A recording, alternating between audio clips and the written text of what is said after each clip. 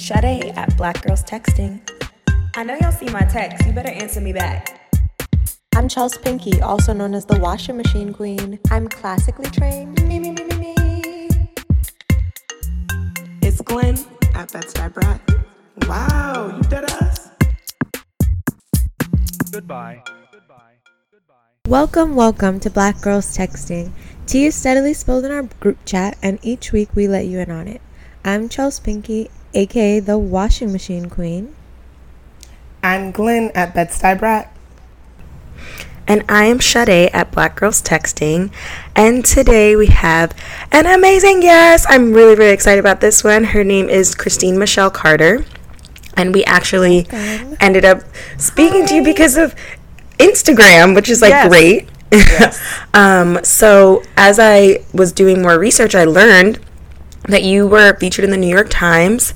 You're the #1 global voice for working moms, the mom of mom influencers, and the voice of millennial moms, which is really amazing. Yeah. So you deliver consumer insights, brand marketing content, and helping HR and teams attract and retain hardworking professionals. You work with advertising agencies, research firms. I see you've worked with Kamala Harris, and you have a book coming up. Yes, and you have a few books. I have a couple books. I have one, a children's book, yes, and then a fiction coming out. Yep. Amazing. Oh, that's awesome. What are their names? The children's book is called Can Mommy Go to Work? And the novel is called Mama's Fuck. Oh. I wasn't expecting that. I know. Yeah, I want to hear more.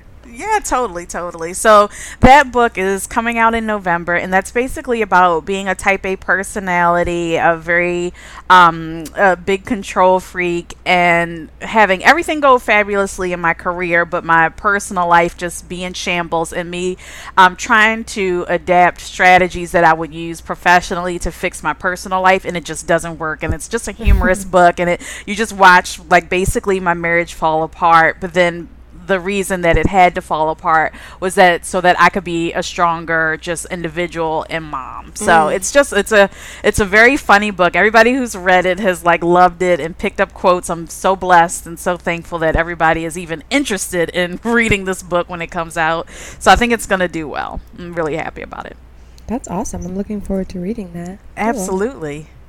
And then the children's book, Can Mommy Go to Work? Yes. Is that about, can you tell us about that? Yeah, totally. So that is about a mom elephant, and I chose elephants because I really wanted everybody to feel included in the story and not just focus on one race. And elephants happen to be the most maternal and intelligent animals when it comes to a parent-child relationship. So it's about a mom and her 2 kids, Maya and Wes, named after my children, and they helped me write the story. They picked out what their characters wore. Maya's character has on sparkly tennis, and my son's has on, I think, Tim's. But it's about a mom getting ready for work, and she's about to have a really big day in the office, and the kids are doing everything they can to stop her day from her perspective. From their perspective, they're trying to contribute to it. So her daughter's trying to make her look pretty. Her son is trying to make her laugh. He puts salt in her coffee instead of sugar. She blows up, has an anxiety attack, basically. And the kids then say, but Mom, we're just trying to help because we know this is your first day in the office as a boss. So the book is really about... So cute. Yeah. So the book is about being a single mom. It helps moms have the conversation with their kids about why they work. And I've gotten great feedback from mothers about that book, about just being able to have that conversation at the end of the night and read it, because it's a very quick read, but it is a really good read. I'll say that. I love that. And so we've been wanting to have the mother-daughter conversation for a while, but so none of us are moms yet. So we were like, oh, this is perfect because we can speak to someone who's actually a mother. But I want to jump straight into kind of why we started this dialogue, and then I'm curious to hear so much more because I have a lot of questions actually in regards to moms going back to the workforce. But for those who don't know, there was an Instagram H&M had an ad, and then Instagram kind of came and ran with it. So H&M had an ad of a young black girl with her hair, which some felt was like deemed to be unkempt or like not styled. And a lot of people felt as though H&M was like disrespecting the model. They felt as though, you know, after the whole other controversy with like the monkey shirt or something, I can't even remember what it was. They were like, oh, H&M is racist and doing it all again. And you had a post in which you were speaking about how, you know, it's almost showing a bit of how as Black women and Black people, we hold ourselves to these standards. It's just like, what's wrong with the girl's hair? And I kind of felt the same. So I commented on your photo, and I kind of wanted to delve into that because I honestly don't know what you ladies think either. And Christine, I'd love for you to kind of share more, because I believe you said you had done a piece about this. Yeah, I did a HuffPost piece when my daughter was 5, so 3 years ago, about how it was called "Can You Make a Black Girl Feel Pretty?" And it started off with a story about how after she would come from swim class, she would be so embarrassed because her hair wasn't bone straight anymore, and all she saw was representations of like Elsa and Rapunzel with this long flowing blonde hair. So Maya always wanted her hair straight, and now 3 years in, she's totally not that way. She'll do whatever to her hair, dye it different colors and whatnot, temporary dye, different colors, and I could care less as long as she's playing and having fun in her hair versus seeing it as this trophy of straight, permed or pressed hair. But the other idea in the piece was that it's previous generations that are making these kids feel like to have wild hair isn't beautiful. So it's you know, the media has come a long way with showing different varieties of Black hair. It has, but when these kids go to their grandparents' house or an older aunt's house, it's, well, why didn't you do this child's hair today? And it's not that the child's hair isn't done, it just might not be done in the fried, dyed, and laid to the side styles that those generations know. So that was about the piece. Like, if I want my daughter to feel beautiful with herself, I really need older generations to embrace this and make people with all different types of hair feel included. So when I saw that H&M piece, I really didn't see the big deal, and when I shared it with other moms, they didn't either, because our kids come home looking like that. It's wild, because there was another piece at the beginning of the school year that went viral because it was a little girl and boy with their hair perfectly done, and they come home at the end of the day and their hair is disheveled and all over the place. And parents love that meme because we get it. You know, it doesn't matter how much you send them out the house looking fabulous. When they come home from playing with their friends, their hair is going to be sweated out, a complete mess. And that's what I think H&M was trying to show. Yes, they gave her a struggle ponytail, but you know, that's how these kids come home. It's not that big a deal. Right, and I think, yeah, exactly. From what I read, that was the whole point of the ad. It was to show, like, children post-play. And you're right, I think. Right. If your kid comes home like that, it's a reflection that they had an amazing, crazy, fun day, and they were getting into something. They were digging into some dirt. They were exploring. They were climbing. They were being kids. Right. You know? Yeah. Yeah, right. And it just kind of really hurt me because I was imagining the little girl one day seeing all those comments. Yes. And realizing that, you know, how her hair, you know, ends up, or how it looks when it just is not being tamed or brushed or gelled, is not considered beautiful even by her own community. And especially when we have this like big, you know, natural hair movement, I was like, this is like so hypocritical, because I guess if your hair is not a loose curl, you can't find beauty in it. And I was just thinking of the little girl seeing that one day, and I feel like our community really needs to like reel all that in, and all that, like, I guess it would be considered respectability politics, like policing of, you know, how we just naturally are. Right. And I mean, it really does go back to the older generations, because also in that same piece that I wrote for HuffPost, I was talking about how I took my children to go see I took my younger cousins to go see The Princess and the Frog, and afterwards they had a focus group led by older Black women, and they wanted to know what the movie meant to the younger generation and how you viewed yourself, and did it change how you viewed yourself now that you saw a dark skinned person as the main character in a Disney movie. And I was in college, they were in like middle school, and I remember saying that I thought it was great to have the representation, but it didn't change how I felt about myself as a human being. I still felt beautiful. And I remember the facilitator was an older black woman, and she was almost irritated with me with the fact that I was comfortable in my own skin. It's almost as if they can't be comfortable in their own skin to this day, so they can't accept when people are. And that's the challenge there. Like, it's the younger generation who is comfortable versus the older generation who still is holding on to these outdated notions. And even when the younger generation feels comfortable with themselves, the older generation isn't happy about that. Completely. I mean, my grandmother, older black Southern woman, just used to spar with my parents as I was growing up, and she couldn't understand why they wouldn't perm my hair. Couldn't understand it. It would like break her heart. She would be begging. I'm thinking about it now, remembering these moments when she'd just be like, please, just throw it in her hair. Right. Just a little bit of just for me, and just wash it out. Just like a little bit. Yeah. Soften it up a tad. Exactly. Just a little bit. Oh my gosh.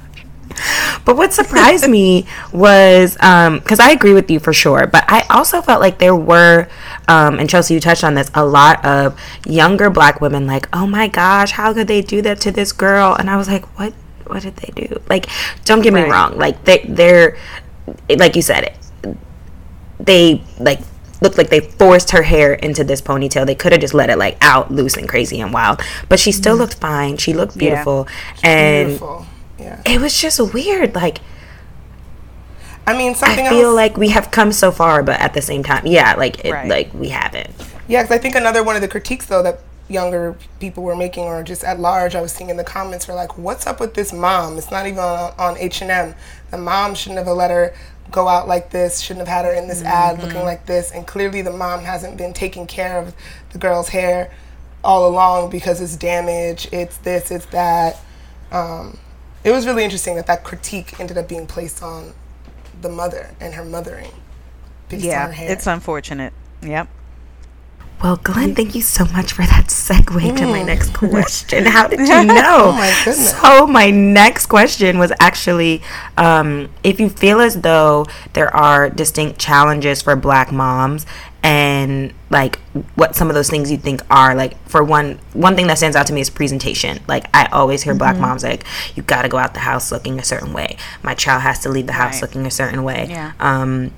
We were all just watching Basketball Wives, and this just made me think of it when she was Kristen. FaceTiming her daughter, and she was like, oh my God, you got her out here looking crazy at the supermarket. Please comb her hair. I'm like, the girl is at the supermarket. Who cares? Right. And her hair looked cute. It was just like loose and curly. Right. You know, it's interesting. I do work for brands, and one of the presentations that I do is called How the Black Millennial Mom Can Save Your Brand. So it's full of insights about ways we over-index, or we are more likely to perform behaviors than other races.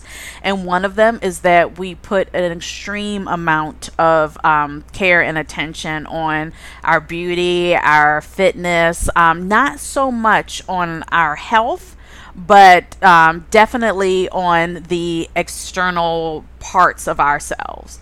Unfortunately, not too much internally. We all know therapy is still a challenge, and that's something that I think black moms are struggling with themselves, to break the generational curses of not speaking freely and not going to therapy. That's something that we're trying to instill in our children. I'm divorced.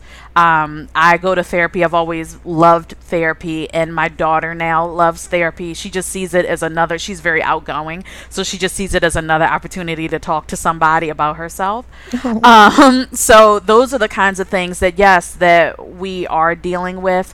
I think that also we happen to be the fastest growing group of entrepreneurs, and there's a story, there's always the narrative that, oh, poor single black moms. We actually are over indexing in positions of $75,000 or more. So it's not always the poor single black mom.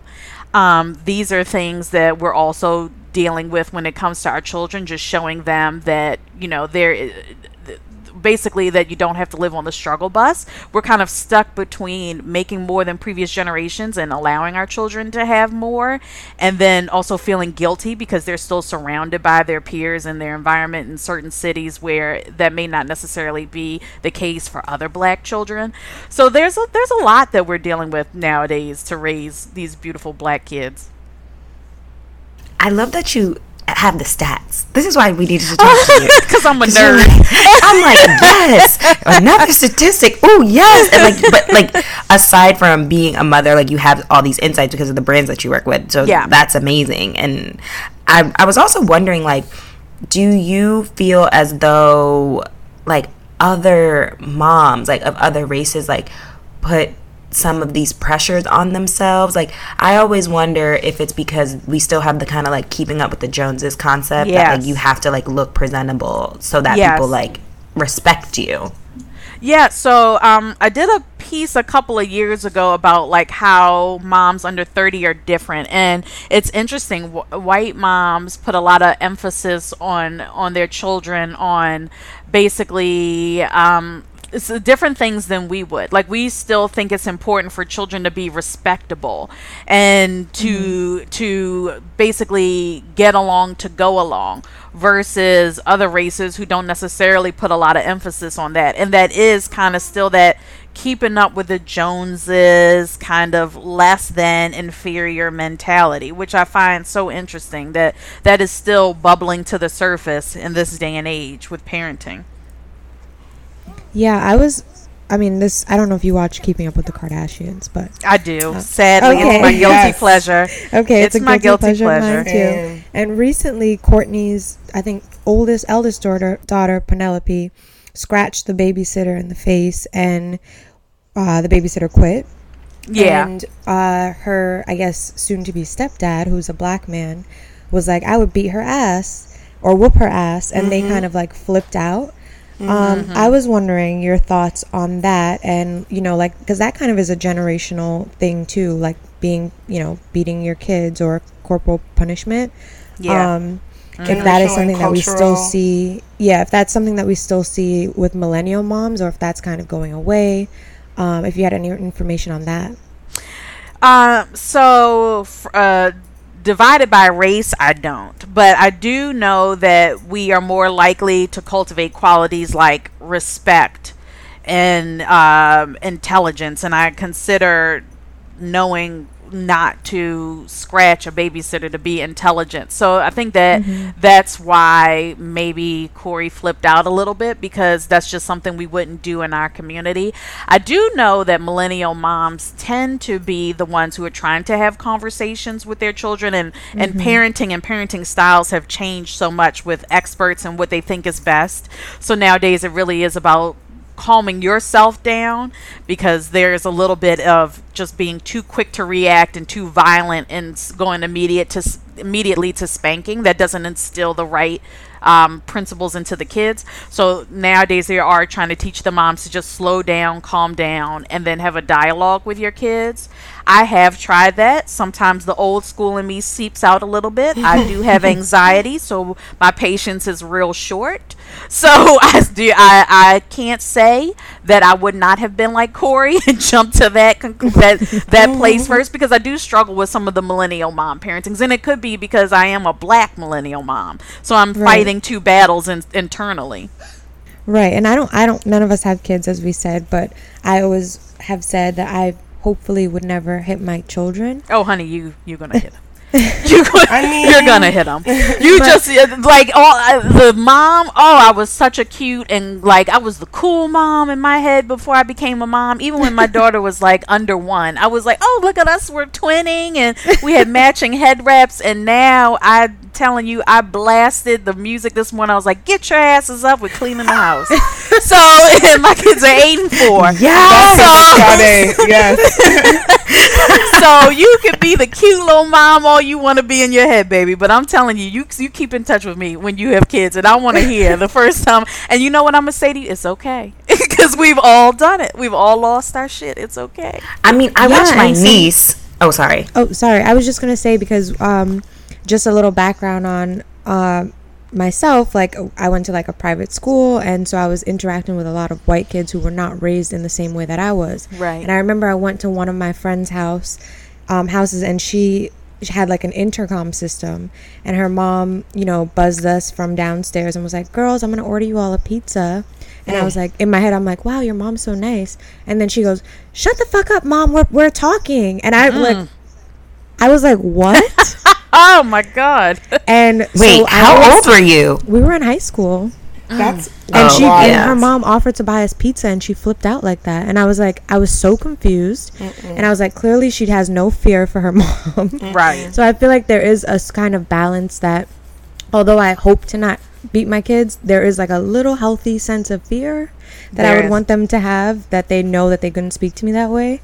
Yeah, like that fear connected to respect, I think. Right.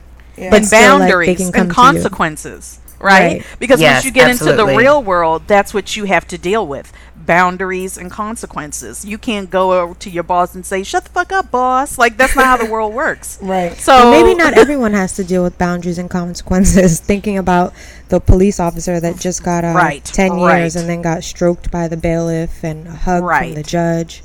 So, we're living in different worlds. Aren't we? Aren't we? Damn. Sorry. Okay.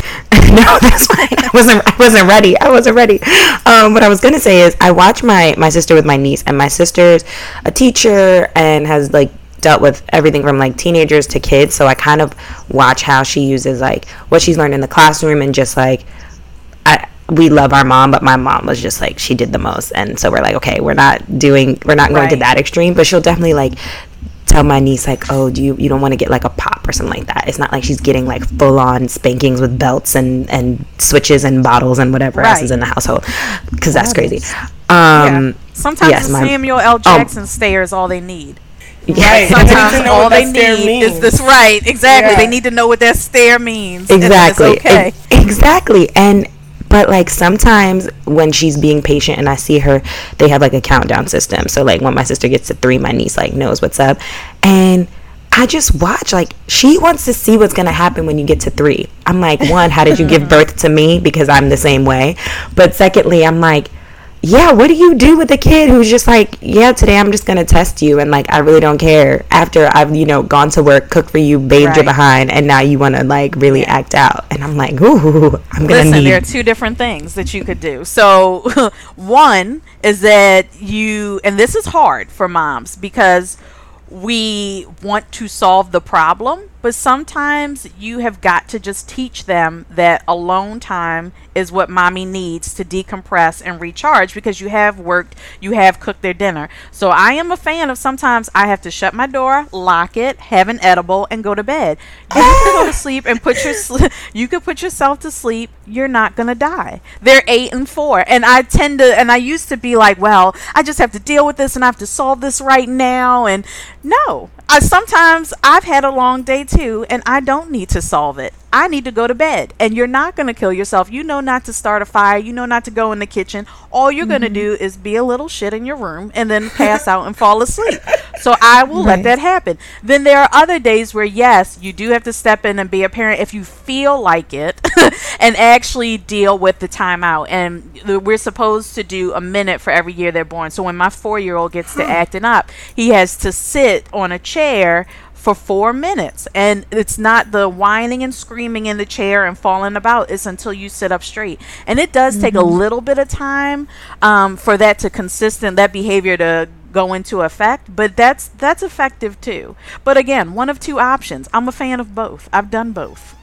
I love that. It's so realistic. Yeah, I love that.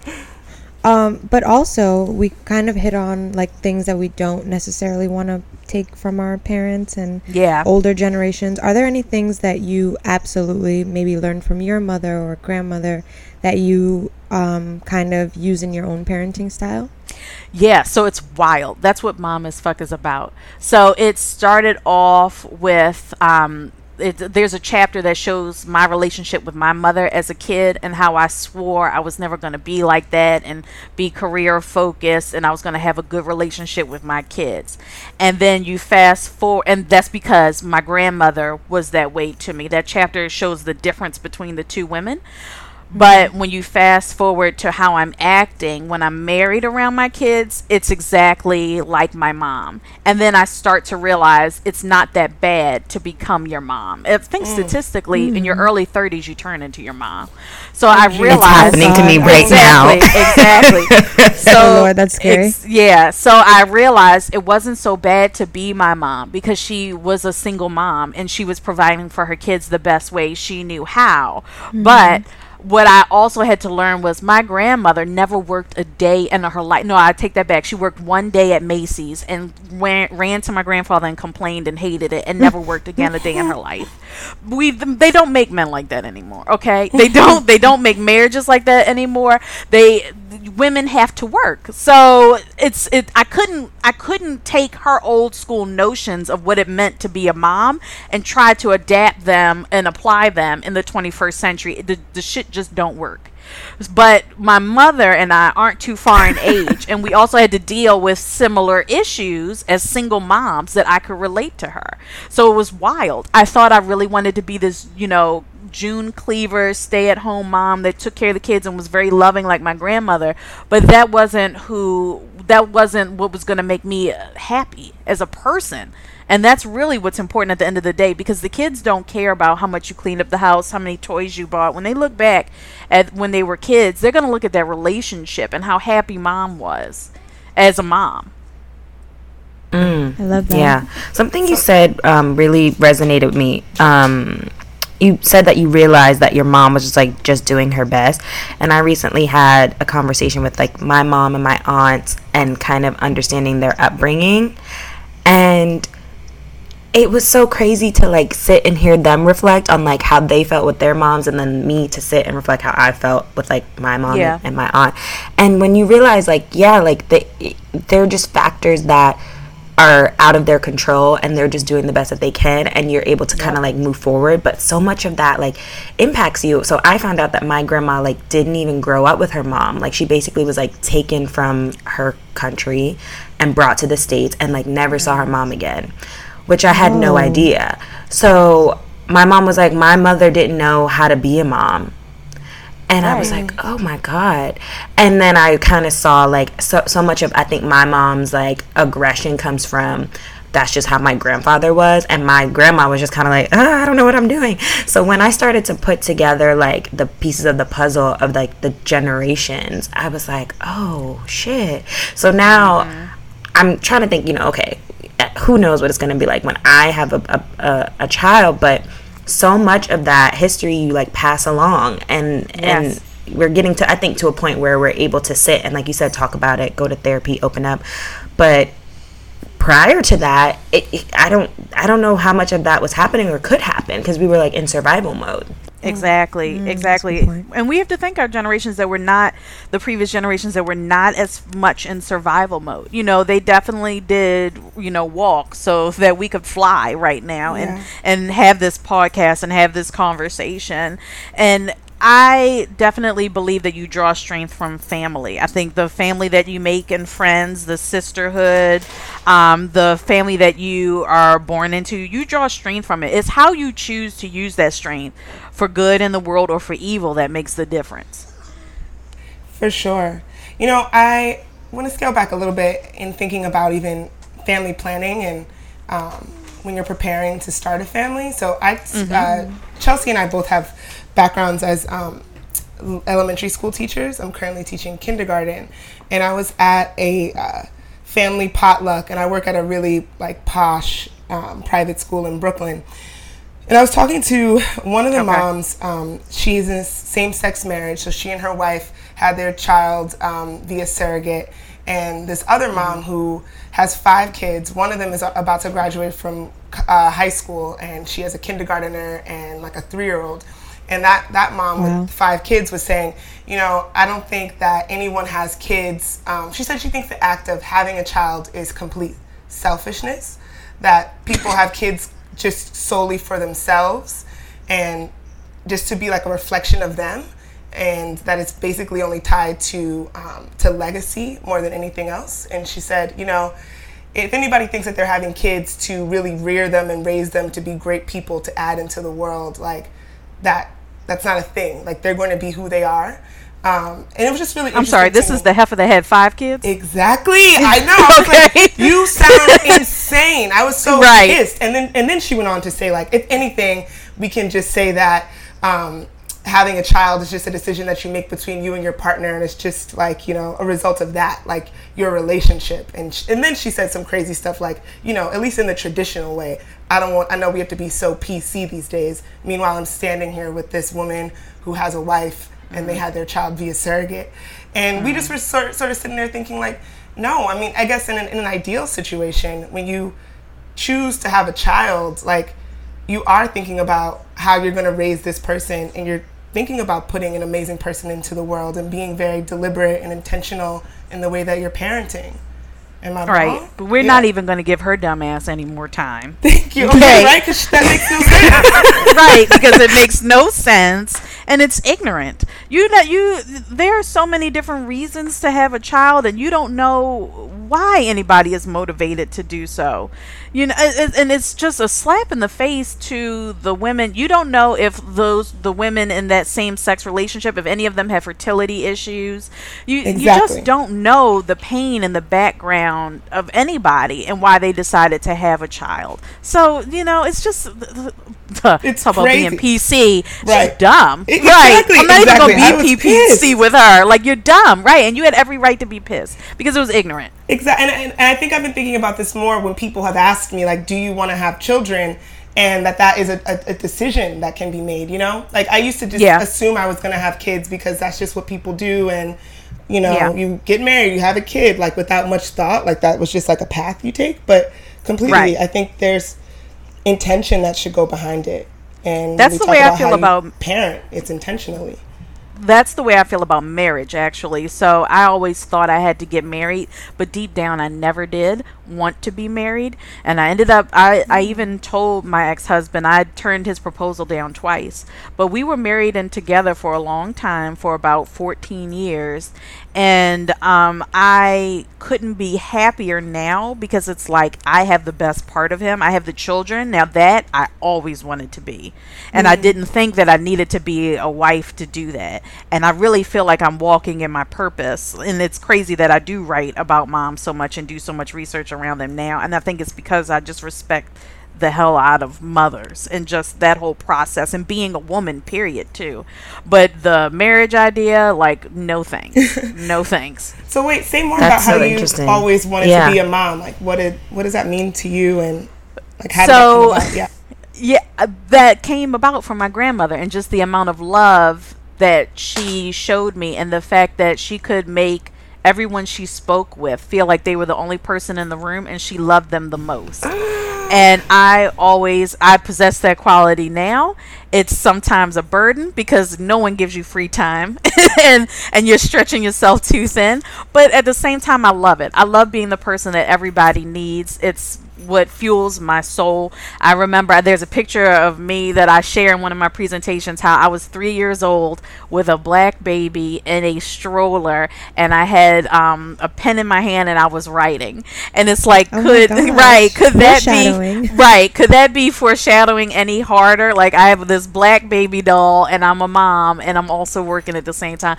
So I've just always wanted to be a mother and give love to children. But not a wife. Not a wife ever. Yeah. Can we talk a little bit about the balancing act that is being a working mom? I'm the TV girl here.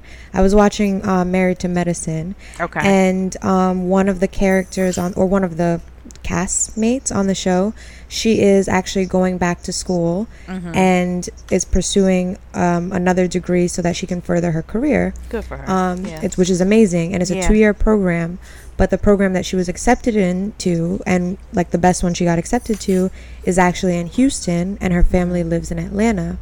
And so she comes back on weekends and whenever she has time off from school, and she's like, my family's just falling apart. And basically they showed the preview in which she tells her husband, like, she's leaving school because she comes home and, like, the kids are making her feel guilty. Her husband's making her feel guilty. Everyone is like, you're making this selfish decision to go back to school, and your whole family's falling apart. So eventually she's quitting school. So I'm sure it's like a balancing act. There is. It is. Yeah. Yeah, and I think that it is a balancing act. I don't think she's making a selfish decision to go to school. What I think could have maybe have been better thought out and better balanced, and I apologize, my son never leaves my side, so that's who you hear in the background. No, it's okay. But I think the better balance could have been, and maybe not necessarily choosing the best of the best program, but a program that would have sufficed and been more adjacent to where she lived, considering her current situation.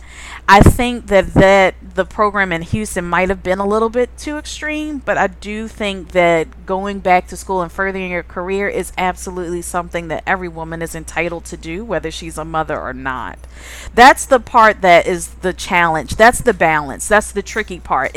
You can have it all, but sometimes it's going to ebb and flow. You're going to show more attention to things professionally than you will personally, or sometimes you'll need to recharge and take a break from work, or sometimes you will have to make sacrifices. That's just a part of the work-life balance.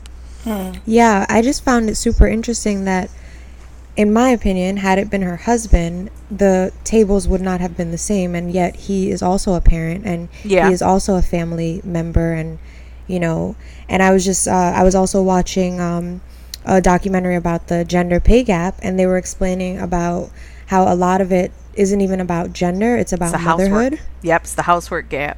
Yeah, and so a father, it's totally normal for him to not be around and focus on his career. There's no guilt, there's no nothing that's really society puts on him, but for a mother it's totally different. Yeah, and it's because the housework gap is exacerbating the divide. So the men are doing more chores around the house and taking care of the kids more than previous generations, but not nearly as much as moms. And then the household chores that they do aren't demanding, they aren't immediately demanding of attention. So basically, that's to say, like caring for an aging parent or caring for a child, those kinds of things you can't schedule through the day. There's unexpected doctor's appointments that are associated with those things, versus a man mowing the lawn that can be done at any time, or a man meal prepping that can be done at any time. So that's that housework gap, and how it's making the divide that much stronger. P.S. My son doesn't care what I'm saying, so I can cuss as much as I want. He just wants my hand on his belly, which is what's going on. Oh my gosh. My dream is to have a son. Oedipus West. That's his name, Oedipus West. His birth name is West Kyle Carter, but I call him Oedipus West because he's going to marry me one day. Oh my gosh. I love that. And something that's like, I don't know, I genuinely think that this is like hormonal, because this was never like a strong sentiment like 5 years ago.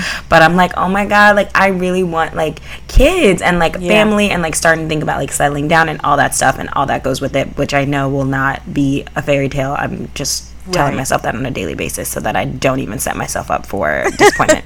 I just want to chime in real fast, because that's interesting that you're saying that, and you're still on your like men are fuckboys kind of vibe right now, and they always are and always will be. Yes. Would you ever consider like doing it on your own, with modern day science and all of that? Yeah, definitely. And so essentially what I was going to ask is like, do you ever feel as though like you feel ready? Like something I'm always asking myself is like, will I ever feel like advanced enough in my career? Will I ever feel ready enough financially before I want to like take that plunge? Because in my mind it's like, yeah, okay, it might not be like horse and carriage or like marriage first, blah, blah, blah, like standard traditional process. But like, I want to feel like I can like take care of, a child, and that I feel stable, and that I don't feel as though I'm going to like impact my career. So I'm just like, what is that number? What is that age? 31, 32? Then all of a sudden they start talking about these geriatric pregnancies, and I'm like, oh my God, like I gotta hurry up. Right, I'm 28. Well, oh my God, I just no, I lied. I'm 27, but I feel like I'm 28 already. Like I'm just like freaking out. Yeah. So you do, but you don't. So, I when I had both kids, like it was very difficult for me to get pregnant, and even their deliveries were atrocious. And I'm not even going to scare you guys with that. But I both Please times don't. both times I felt like I was ready to be but you know, I told you about my background, so I was always ready to be a mother, but I felt like I was ready to be a mom financially, and I was going to make it work. But looking back, like I had no money, and somehow I still managed to make it work. Yes, I had a spouse, but I was always like, this marriage is Brown versus the Board of Education, honey. We are separate but equal. So we paid things independently. So basically, I could have afforded to have both kids on my own. But even looking back at when they were little and they were in daycare and stuff like that, I'm still amazed that I was able to do it. So even when you say to yourself, yes, I'm in a place when I'm ready to do it, you're going to look back and be like, I wasn't in a place ready to have kids, but somehow I did it. And that's, you know, that's the lie we've all been telling ourselves to procreate since the beginning of time. Right. Our parents did it. Our grandparents Right, did it. exactly. Right. Exactly. But like I was the last born. So I was born when my mom was 32 and my dad was like 44. So my sisters are like, you had it good. You had the nanny. You had the Right. this. You had the that. And I'm like, yeah, that was great. Right. Y'all was talking about some other stuff, going to the laundromat and all this. I'm not trying to do that. Right. No, Yeah, it's I can't imagine. Yes, I'm the youngest for my dad and the oldest for my mom, but I grew up in my mom's house, so I was the one taking care of my brother and whatnot. Yeah, it works out whenever it's meant to be. Although Yes, I did exactly. have a That's dad the who moral was of the just like, we story. should just have a kid. Like our love will make it work. Like I have. He was trying to no trap Oh hell you. no, He was right, trying to trap exactly, you. right, What are you exactly. talking about? Run, sis. He literally said, "Please take out your IUD." Right, He did. He said that. exactly. It's crazy. That just scared the crap out of me. Go ahead. Sorry, go ahead, Chelsea. Should we do our what would you do? Let's do it. Oh, yeah. Oh Okay. wait. Or should we talk about Kamala Harris's Maternal Care Act? Yes, I was going to say I do want to learn more about that. Okay, so that I supported through basically marketing. So I don't have too many details about the Maternal Care Act where it stands, but I know the idea of it is to fight racial bias in maternal health care. And she reached out to me to support it from a social marketing perspective because of the pieces that I had done for parents. I've done a piece about how postpartum depression and anxiety is more prevalent in Black mothers, and then I've also done a piece about infertility in the Black community. So that's where that came about. Yeah, I think that's interesting that conversation is becoming. I feel like I don't know if it's my age or if it's the times. Like everyone is talking about how many more Black women die, and Yes. and it's terrifying. It is. It definitely is. And the piece that I did for parents, it was kind of about why both of those subjects, infertility and maternal health care, are so taboo in the Black community. And I interviewed a variety of different women who were Black moms, and just the fact that they confided in older generations and they told them, don't worry about it, just go take a bath and you'll be fine. Or they provided in their healthcare provider and the symptoms were either missed or ignored. So it was just basically about that. And I'm glad that Kamala Harris has elevated it nationally and given it a platform to talk about, this is definitely something that is hurt. It just isn't hurting our community. It really is hurting our environment. It's hurting our society. For sure. Yeah, and it's really important that we have those conversations because people think that it's fake or that Black women make stuff up. I don't understand. Or that Also, we're these super creatures, right? That Right. can handle all of the same. What other than our skin color, we're not different on the inside. Exactly. So why Right. can we handle everything that you can't? Why do I have to tell you that you're special and kind and all that kind of? Why am I not? That's where I always go back to it with it. This is also a really random question before we go into our what would you do, but I had two friends and they both had cesarean Yeah. C-sections. C-section. I don't know, my brain just blanked. But they were saying that a lot of hospitals, they feel, are starting to do that more because they end up making more money. Have you heard about this? Yeah, the recovery is longer, right? Yeah. Your hospital time. Yeah, I mean, I've had two of them. So Wow. yeah, both of my kids were C-sections. One was an emergency C-section. I was in labor for 4 days, and the other my one, gosh. yeah, What? yeah. I told y'all I don't want to scare you, and that was preeclampsia, and then Wes was a scheduled C-section, but immediately when he came out, my blood pressure shot in the 230s. And they had to figure out if there was something neurologically wrong with my brain from having kids. So, yeah, you know. Wait, is there anything? Whoa. Oh, everybody has stories like that, honey. Don't worry. Is there You'll have anything you can yours. do, like when you know you want to have kids, or when you're pregnant, early stages, to make sure that you have a smoother Smoother? pregnancy? Yeah, Or yoga. smooth delivery? Yeah, Oh, yoga. Yeah. And also eating healthy, trying to get a pescatarian or just a less meat, more heavy in fiber and vegetables based diet, because your organs are going to be so messed up, just your bowels, everything. It would just be easier if you adopted a healthier diet. gosh. Oh, I Damn, know. the things hon. we I'm do, the sorry. things our bodies I are know. able to do. I'm down for a Right. surrogate, to Crazy. be honest. I've been thinking about that a lot recently, to be honest. But do I wanna have want the to feel feeling pregnant of- yeah. so badly. I wanna want to have be that. like waddling around, and I want to be like, I don't know, like something Peeing about every that, like 5 seconds. It's so miraculous, Right. though. something about that Farting. You feels can do beautiful it. to me. Anywho, we'll go on and on tangents. Also, apparently, there was just an earthquake. Everyone's texting me. I never feel the earthquakes, but Oh my God, you're so Wow. Just had one. California. I'm so California. My roommate just texted me, "Hey, did you feel the earthquake?" I'm like, "No, I don't have time for earthquakes. I have to do a podcast." That state is gonna break off. You better move It back is. to New York. It is. So we have a segment of the show. It's called "What Would You Do?" And it's essentially listener letters that people either email us or submit to our website at www.blackgirlstexting.com or DMs.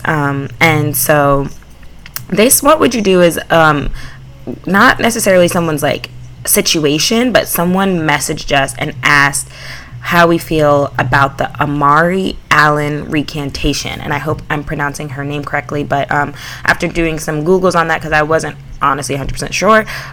So Amari is a 6th grader from Virginia, and she stated that 3 of her white male classmates pinned her down and cut off her dreadlocks and called them nappy and ugly and made fun of her.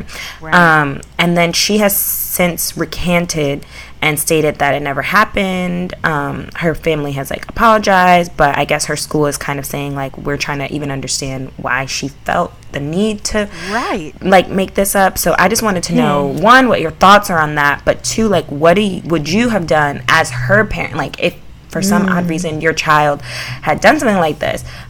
So thoughts, opinions. Yeah, see, and I'm so old school. Immediately, I'm like, beat her ass.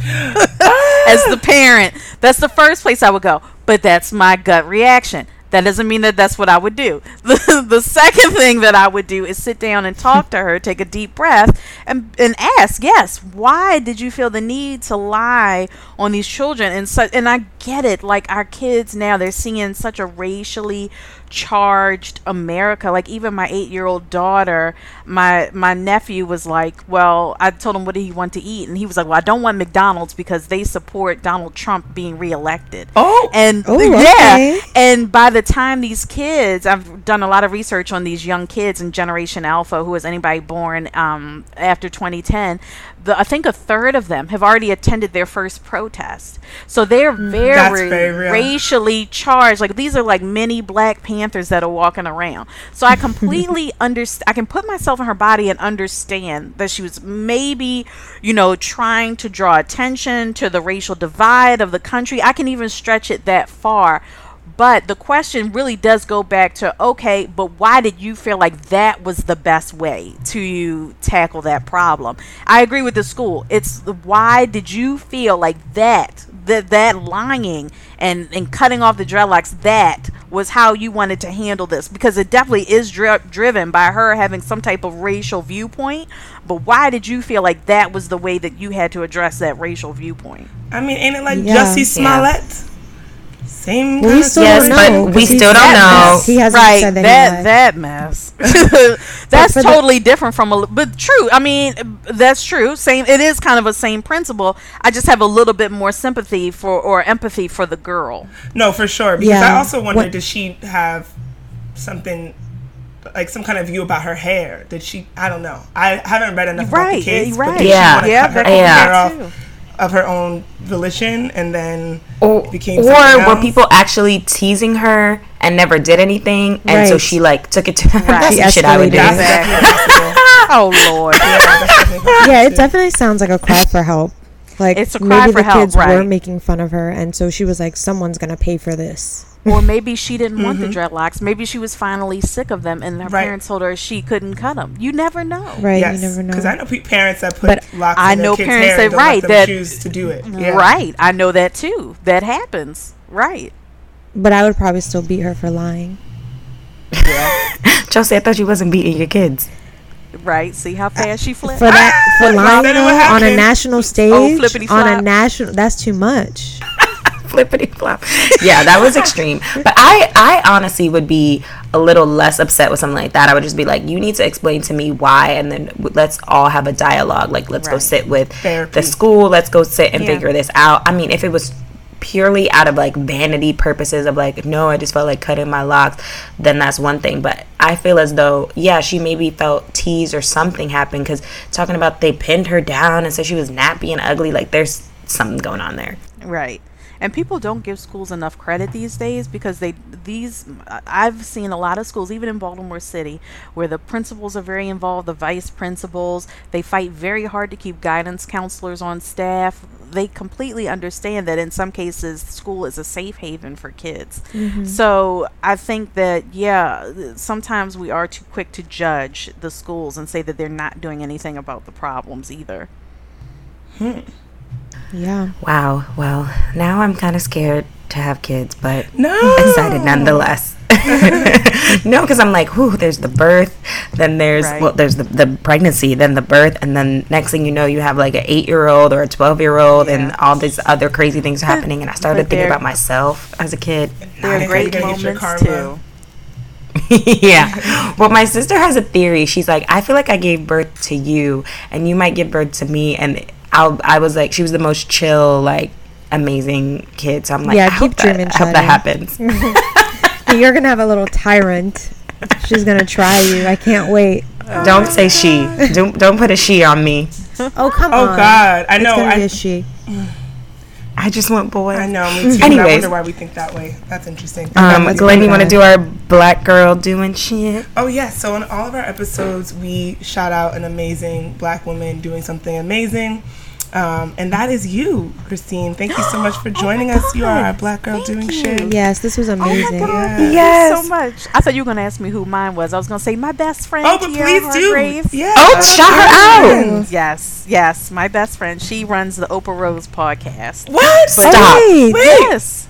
Yes. TT. Yes. wait, we TT. know her. We did a Yes, crossover yes. episode with them. I know. Oh my gosh. I'm a Wow. listener of hers. Yes, so I knew Now that. we're putting all the pieces together. Yeah, we grew up together. known each other Baltimore. since we were 9 years Duh, old. Yes. Wow, so Be we were being more- on here being so polite, and we could have been getting You could. wild this whole time. Exactly. You could have. She's you could've. Awesome. Well, you know what? This is our chance to like redo, and so this was like our good mommy episode, and we'll have to come back and do like bad mommy Mommy episode, sucks. because I You want to hear more about will. these edibles and all these See? things. Right. And dating once you're a mom. Oh, Yes. Yes. Okay. All right. I'm gonna be in your email setting up part 2. Oh my gosh, this I was love so much fun. I really, really loved this. I loved it Thank too, you guys. so Thank much. you so much. I had a great time. You ladies Yes. are fabulous. Oh my Oh, gosh, you are thank too. you. Thank you. Thank and you say so hi much. to the kiddos for us. I will. Yes. Wes is dead asleep next to me. I told you, Oedipus West. Oh my gosh, that's so cute. We will make sure to shout out all the great things that you have coming up. If there's anything else that you want to plug before we sign off, please do. Big up yourself. No, I am all set, I think. Maybe the only thing is that for the moms who are in New York, I don't know if any of them knew that I threw a Mompreneur in Me event, which was back in July. And it's my free event. It goes across the country, but it's for moms and their kids. So for the first hour, they do a Mommy and Me activity together. And then the second hour, the moms learn professional development skills. Since moms really don't have time to ever leave the kids, I wanted to create a free event for them where I actually give gifts to them. We have sponsors. And I come to them because it's across the country. So moms in New York will definitely be back next year. We had a fabulous time this year. And just head to mompreneurme.com to sign up. Amazing. That's awesome. Yeah. That's so dope. Thank you again. And we will connect for our Bad Moms episodes. I love it. Thanks, guys. I will hold you to it. Bye.